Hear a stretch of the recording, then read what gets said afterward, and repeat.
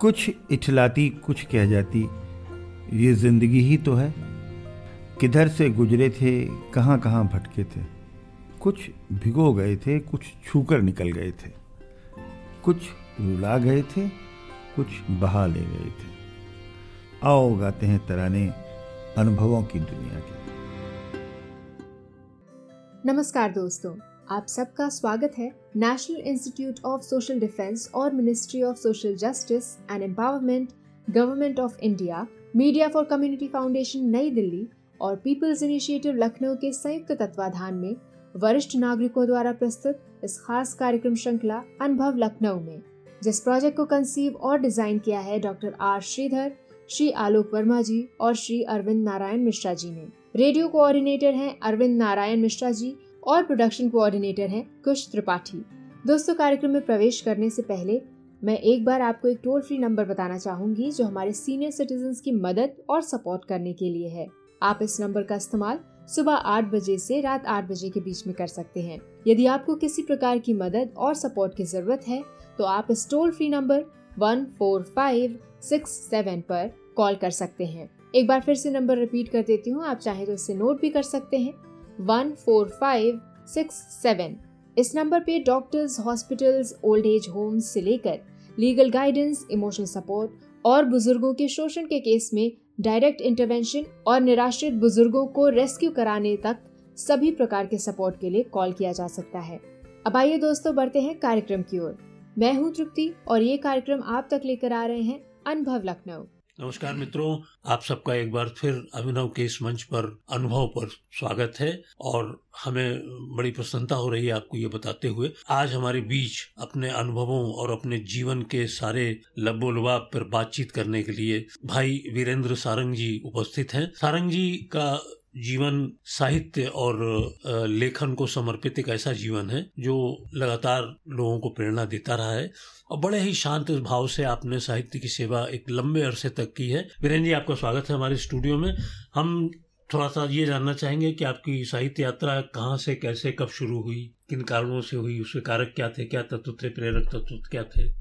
धन्यवाद सिंगरन जी। ये तो कहना बड़ा कठिन है कि कब से शुरुआत हुई। हो सकता है कि बहुत ही बचपन में ही उसका बीज पड़ गया हो जी। लेकिन मैं कक्षा 5-6 में था तो बहुत ज्यादा पूजा पाठ करता था। प्रयागराज में मेरे पिताजी रहते थे तो माता जी के लिए गंगा गीत लिखने की मैंने कोशिश की। अच्छा। वो मेरे पास है नहीं, लेकिन वो टूटी फूटी भाषा, टूटे फूटे शब्द और उसी टूटी फूटी बोली में मेरी माँ कभी कभी पढ़ती थी। और उसके बाद जब मैं इंटर में आया तो जमानिया एक क्षेत्र है गाजीपुर जिले का, वहाँ गोष्ठियाँ होती थी। तो कभी गोष्ठियों में जाता था तो मेरा मन हुआ कि मैं कविता तो लिख ही सकता हूँ। तो मैंने फिर कविता लिखने की कोशिश की तो 1-2 गजलें लिखी, क्योंकि शायर वहाँ आते थे और उर्दू के ज्यादा लोग थे। जमानिया थोड़ा सा उर्दू दां है भी, तो लेकिन मुझे वो मजा नहीं आया। गजल में मुझे नहीं लगता था कि, तो फिर मैं कविता लिखने लगा। 1-2 गीत लिखे, फिर भोजपुरी के मैंने गीत लिखे।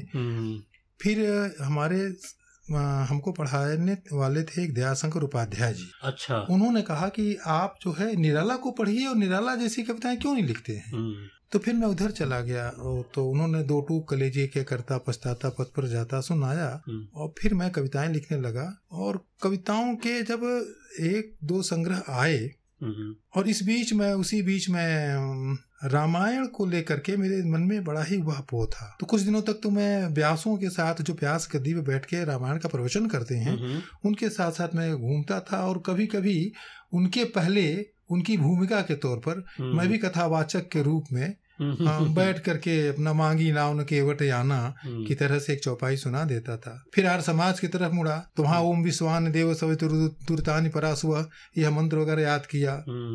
तो मुझे थोड़ी उलझन हुई कि मैं तो साहित्य का आदमी हूँ, वाचक मैं कैसे बन गया, उपदेशक कैसे बन गया।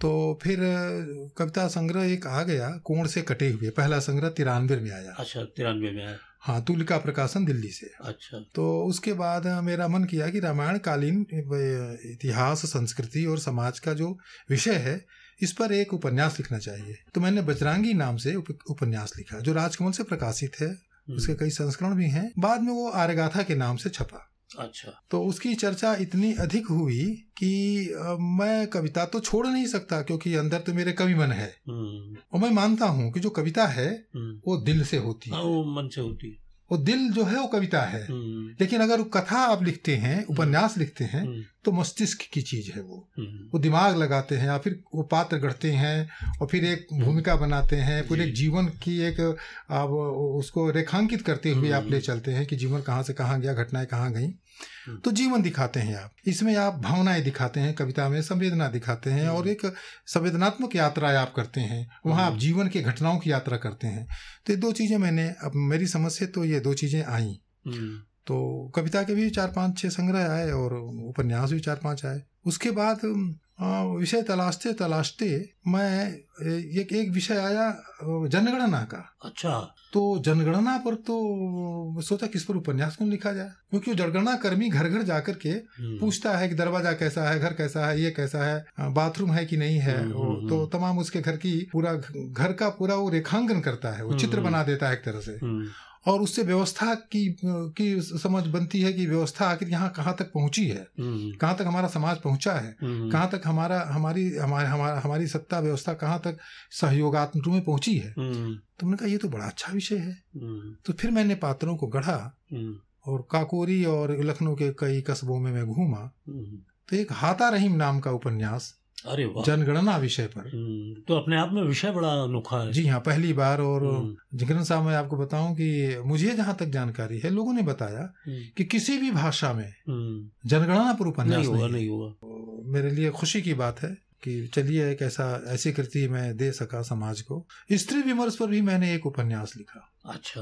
तो एक स्त्री ऐसी है जो 10-12 साल तक बांझ रहती है, वो घर के लोग भी उसको बांझ समझ लेते हैं, उसको मुंह नहीं देखना चाहते, और फिर वो उसके बच्चे हो जाते हैं। अच्छा। और 3-4 बच्चे होते हैं, 3 बच्चे होते हैं, तो बांझ सपूती जब बच्चे होते तो बच्चों से झुंझला के घर छोड़ देता है। उसकी पूरी कथा ये है, एक बच्चे के लिए प्रयास करना, समर्पित होना, और बच्चों से ही और पत्नी से झुंझला करके फिर वो घर छोड़ देता है। तो एक स्त्री विमर्श। अच्छा, आजकल क्या लिख रहे हैं आप, किन विषयों पे काम चल रहा है? ये अभी मैं 2 चीजें हैं। एक तो मैं प्राचीन इतिहास को देख रहा हूँ। अच्छा। उस पर कोई अगर बन गया उपन्यास तो मैं लिखूंगा उस पर, उसका अध्ययन मैं कर रहा हूँ। लेकिन बीच में मैं आपको टोकूंगा। एक मैंने उपन्यास लिखा जिस पर उत्तर प्रदेश सरकार की एक संस्था जो राजकीय कर्मचारी साहित्य संस्थान है, 2020 में पुरस्कृत किया, 1 लाख का पुरस्कार भी दिया।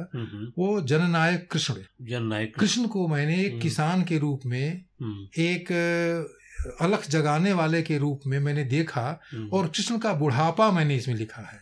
वाह। कृष्ण का बुढ़ापा कहीं नहीं मिलेगा। तो वो उपन्यास जननायक कृष्ण भी चर्चित हुआ। राजकमल से सभी हमारे उपन्यास हैं, बांस सपूती वाणी से है। और जहां तक आपने कहा इस समय मैं क्या लिख रहा हूँ, तो अभी मेरा एक उपन्यास आने वाला है। 2 पीढ़ियों के जो द्वंद्वात्मक गैप है, द्वंद्व है, जो उसका जो द्वंद्व का जो अंतर है, उसको मैंने रेखांकित करने की कोशिश की है। और 2 पीढ़ियों के गैप पर जो मनोविज्ञान जो उसका है, वो मैंने कोशिश की है। मुझे लगता है ये तो वैश्विक विषय है, जो जिसपे दुनिया भर में इस समय चर्चा हो रही है कि ये पीढ़ियों का टकराव जो है जी, ये बहुत बड़ी समस्या बनकर सामने उभरा है इस समय। हाँ, मेरे संबंध जो हैं वो कितने बिखर गए कि हर आदमी का सिर नीचे केवल मोबाइल की तरफ है। हालांकि मोबाइल नहीं है उसमें केवल, लेकिन थोड़ा है, क्योंकि हम आपका चेहरा ही नहीं देख पाते हैं। तो चेहरा ही नहीं देखेंगे तो बात कैसे करेंगे? ठीक बात। मोबाइल जरूरी है, इंटरनेट जरूरी है, लेकिन इतना भी जरूरी नहीं है कि संबंधों को हम ताक पर रख दें। संबंधों को साथ लेकर चल करके, मोबाइल संबंधों की जगह नहीं ले सकता, बिल्कुल नहीं ले सकता। वो हो रहा है, कागज की जगह नहीं ले सकता, कलम की जगह नहीं ले सकता, हो यही रहा है।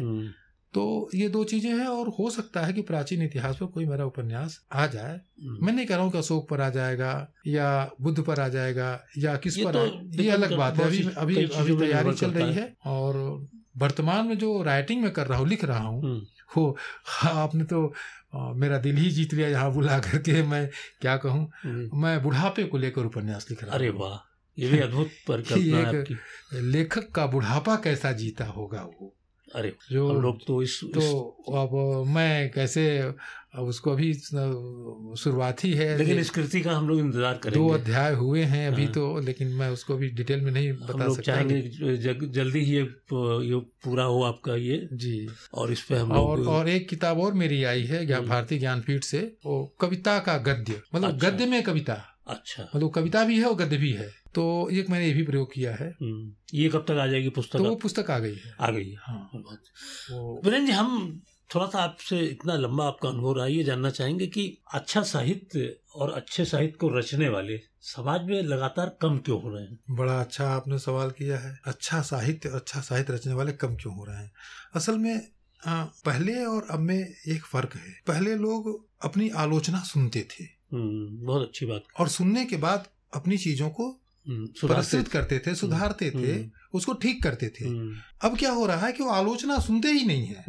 मुंह से तो कह देते हैं कि निंदक नीरे राखिए, लेकिन निंदक नीरे रख दीजिएगा तो उससे वो बात ही नहीं करेगा। अगर मैं किसी बड़े कवि या छोटे युवक कवि से कह दूं कि भाई तुम्हारी ये कविता बेकार है, इसमें 1 लाइन कविता है बाकी कूड़ा है, तो कल से हमारा बोला चाली उसकी बंद हो जाएगी। नहीं, गाली देने लगेगा, वो नमस्ते भी नहीं करेगा। अभी तक तो आदर करता था। हम लोग क्या करते थे कि हम लोग अपनी कविताओं में, मैं जब कविता लिखता था, किसी को, मेरा कोई गुरु नहीं रहा, लेकिन मैं किसी को दिखाया अपने बड़े को, तो उन्होंने कहा कि इसमें 2 लाइन कविता है बाकी सब बेकार है, तो मैंने उसको स्वीकार किया। आज आलोचना स्वीकार नहीं लोग करते हैं, और बहुत जल्दी आगे बढ़ने की कोशिश करते हैं, पढ़ते ही नहीं है। वो व्हाट्सएप को देख करके उसी पर रचना जानते हैं कि यही करना है। अब आप किसी चीज पर अगर बहुत गहन अध्ययन करेंगे, उसके बाद जो चीज निकल के आएगी, चाहे कविता में चाहे उपन्यास में, तो अच्छे जो लिखने वाले लोग हैं वो इसीलिए कम हो रहे हैं, पढ़ते नहीं है और आलोचना स्वीकार नहीं करते हैं। हम लोग ऐसा करते हैं, हम लोग सुनते थे दूसरे की बात, सुनना जानते थे, बोलना कम जानते थे, और सुनेंगे तभी हम, और सब लोग आगे बैठना चाहते हैं, आगे बैठ जाए, फोटो आ जाए, हम पीछे बैठते थे कि आगे लोग कैसे बैठ रहे हैं ये तो जाने। तो सीखना, एक जो गुण था सीखने का, वो चला जा रहा है। इसका मुख्य कारण ये भी है। मुझे लगता है ये सवाल सीधे सीधे हमारी शिक्षा से भी जुड़ा हुआ है कि जो संस्कार मिलते थे वो या तो घर से मिलते थे या स्कूल से मिलते थे। ना तो अब घर में संस्कार मिल रहे हैं, ना स्कूल में मिल रहे हैं। तो इस तरफ भी ध्यान देने की जरूरत है कि साहित्यिक संस्कार, सांस्कृतिक संस्कार, ये जब तक आप बचपन में नहीं डालेंगे तो वो उसकी रुचि साहित्य की तरफ जाएगी नहीं। तो जो आजकल के जो नौजवान जो हैं, जो माता पिता बने हैं, उनके अंदर संस्कार नाम की तो कोई चीज रही नहीं गई है। देखने पे लगता है बहुत कम है। कुछ होंगे अपवाद में, मैं नहीं कर रहा हूँ। लड़कियां जो हैं या जो नई बहुएं हैं वो किट्टी ग्रुप में व्यस्त हैं। नौजवान जो हैं बाहर खाने और उधर घूमने, माल बार, और वो पढ़ना ही नहीं जानते। वो सोचते हैं कि ये तो फालतू काम है। तो संस्कार आएगा कहाँ से? संस्कार आएगा पढ़ने से। आपके घर में लाइब्रेरी दिखाने के लिए नहीं होनी चाहिए कि आपने ड्राइंग रूम में 10 किताबें रख दी और दिखा रहे हैं कि हम किताब रखे हैं, पढ़ते ही नहीं है। उसको उल्टेंगे तो कहीं कहीं आप पन्ना भी नहीं, वो चपका हुआ मिलेगा, मतलब उसको खोला ही नहीं गया कभी। तो मतलब कहने का कि संस्कार तभी आएगा जब किताबों से प्रेम होगा। वो किताब आप पढ़ेंगे, बच्चे किताब पढ़ेंगे। आप किट्टी ग्रुप में व्यस्त हैं महिला, और लड़के जो हैं वो अपना माल में व्यस्त हैं, दूसरे दोस्तों से बात करने में व्यस्त हैं, और बाहर खाने में व्यस्त हैं। मैं नहीं कह रहा बाहर मत खाइए, सब कुछ करिए, लेकिन एक जो संस्कार है, कोई सुबह उठ 12 बजे रात तक व्हाट्सएप कर रहे हैं, क्या कर रहे हैं? मेरे व्हाट्सएप पे, इसको रिकॉर्ड करें ना करें मैं नहीं कर रहा हूँ, लेकिन मेरे व्हाट्सएप पे 12 बजे रात को गुड मॉर्निंग सर, 2 प्याला आ गया हो। अभी क्या करेंगे, गुड मॉर्निंग तो हुआ ही नहीं, अभी मैं तो लेखन कर रहा हूँ। उन्होंने कहा देखें किसका है, तो देखें गुड मॉर्निंग आया हुआ है और 2 प्याली चाय है उसमें बनी हुई। तो इसका क्या मतलब है? नहीं तो ये जब सेंस हटेगा, संस्कार विहीन सुबह उठ करके जब आप नमन करेंगे, अभिवादन करेंगे, अभिवादन करना आप छोड़ देंगे पिताजी को, आप हेलो पापा कह के चले जाएंगे, आपने अभिवादन तो किया नहीं। अभिवादन करना जब सीख जाएंगे आप, जब प्रातः स्मरणीय जानेंगे आपके, हमारे माता पिता प्रातः स्मरणीय हैं, हमारे गुरु प्रातः स्मरणीय हैं, उनकी इज्जत करें, उनसे कुछ सीखें, तब निश्चित रूप से संस्कार बनेगा। और साहित्यिक पत्रिकाएं धीरे धीरे कम करके दम तोड़ती जा रही हैं, और अब उंगलियों पे गिनी हुई साहित्यिक पत्रिकाएं आपको मिलती हैं। वो भी उनका जीवित बच पाना भी मुश्किल हो रहा है, क्योंकि कोई पढ़ता नहीं, कोई देखता नहीं। ऐसे में क्या किया जाए? क्या विकल्प क्या है? क्या हम विकल्पहीन समाज में रह रहे हैं? नहीं, आपने तो सवाल कहने में तो बड़ा आसान आपने सवाल किया, लेकिन ये बहुत कठिन प्रश्न है जी। आखिर पत्रिकाओं को जीवित कैसे किया जाए जो पहले होती थी। पहले जो कई तरह की पत्रिकाएं, आप तो खुद ही मीडिया से जुड़े हुए हैं, आपसे ज़्यादा मुझे अनुभव नहीं है, लेकिन जो पत्रिकाएं हैं, एक लघु पत्रिकाएं होती थी, उसके भी पाठक होते थे, सदस्य बनते थे। और एक व्यावसायिक पत्रिका थी, उसको भी स्टाल भी पढ़ी जाती थी, ज्ञानोदय भी पढ़ी जाती। बिल्कुल जी हाँ, बिल्कुल। लेकिन अब क्या है कि पढ़ना सबसे ये कठिन काम हो गया, दुरूह कार्य हो गया। पढ़ना ही नहीं चाहते, पत्रिका कौन पढ़ेगा? अरे पंफलेट नहीं पढ़ना चाहते, कोर्स की किताब नहीं पढ़ना चाहते, पिंड छूटे पढ़ने से।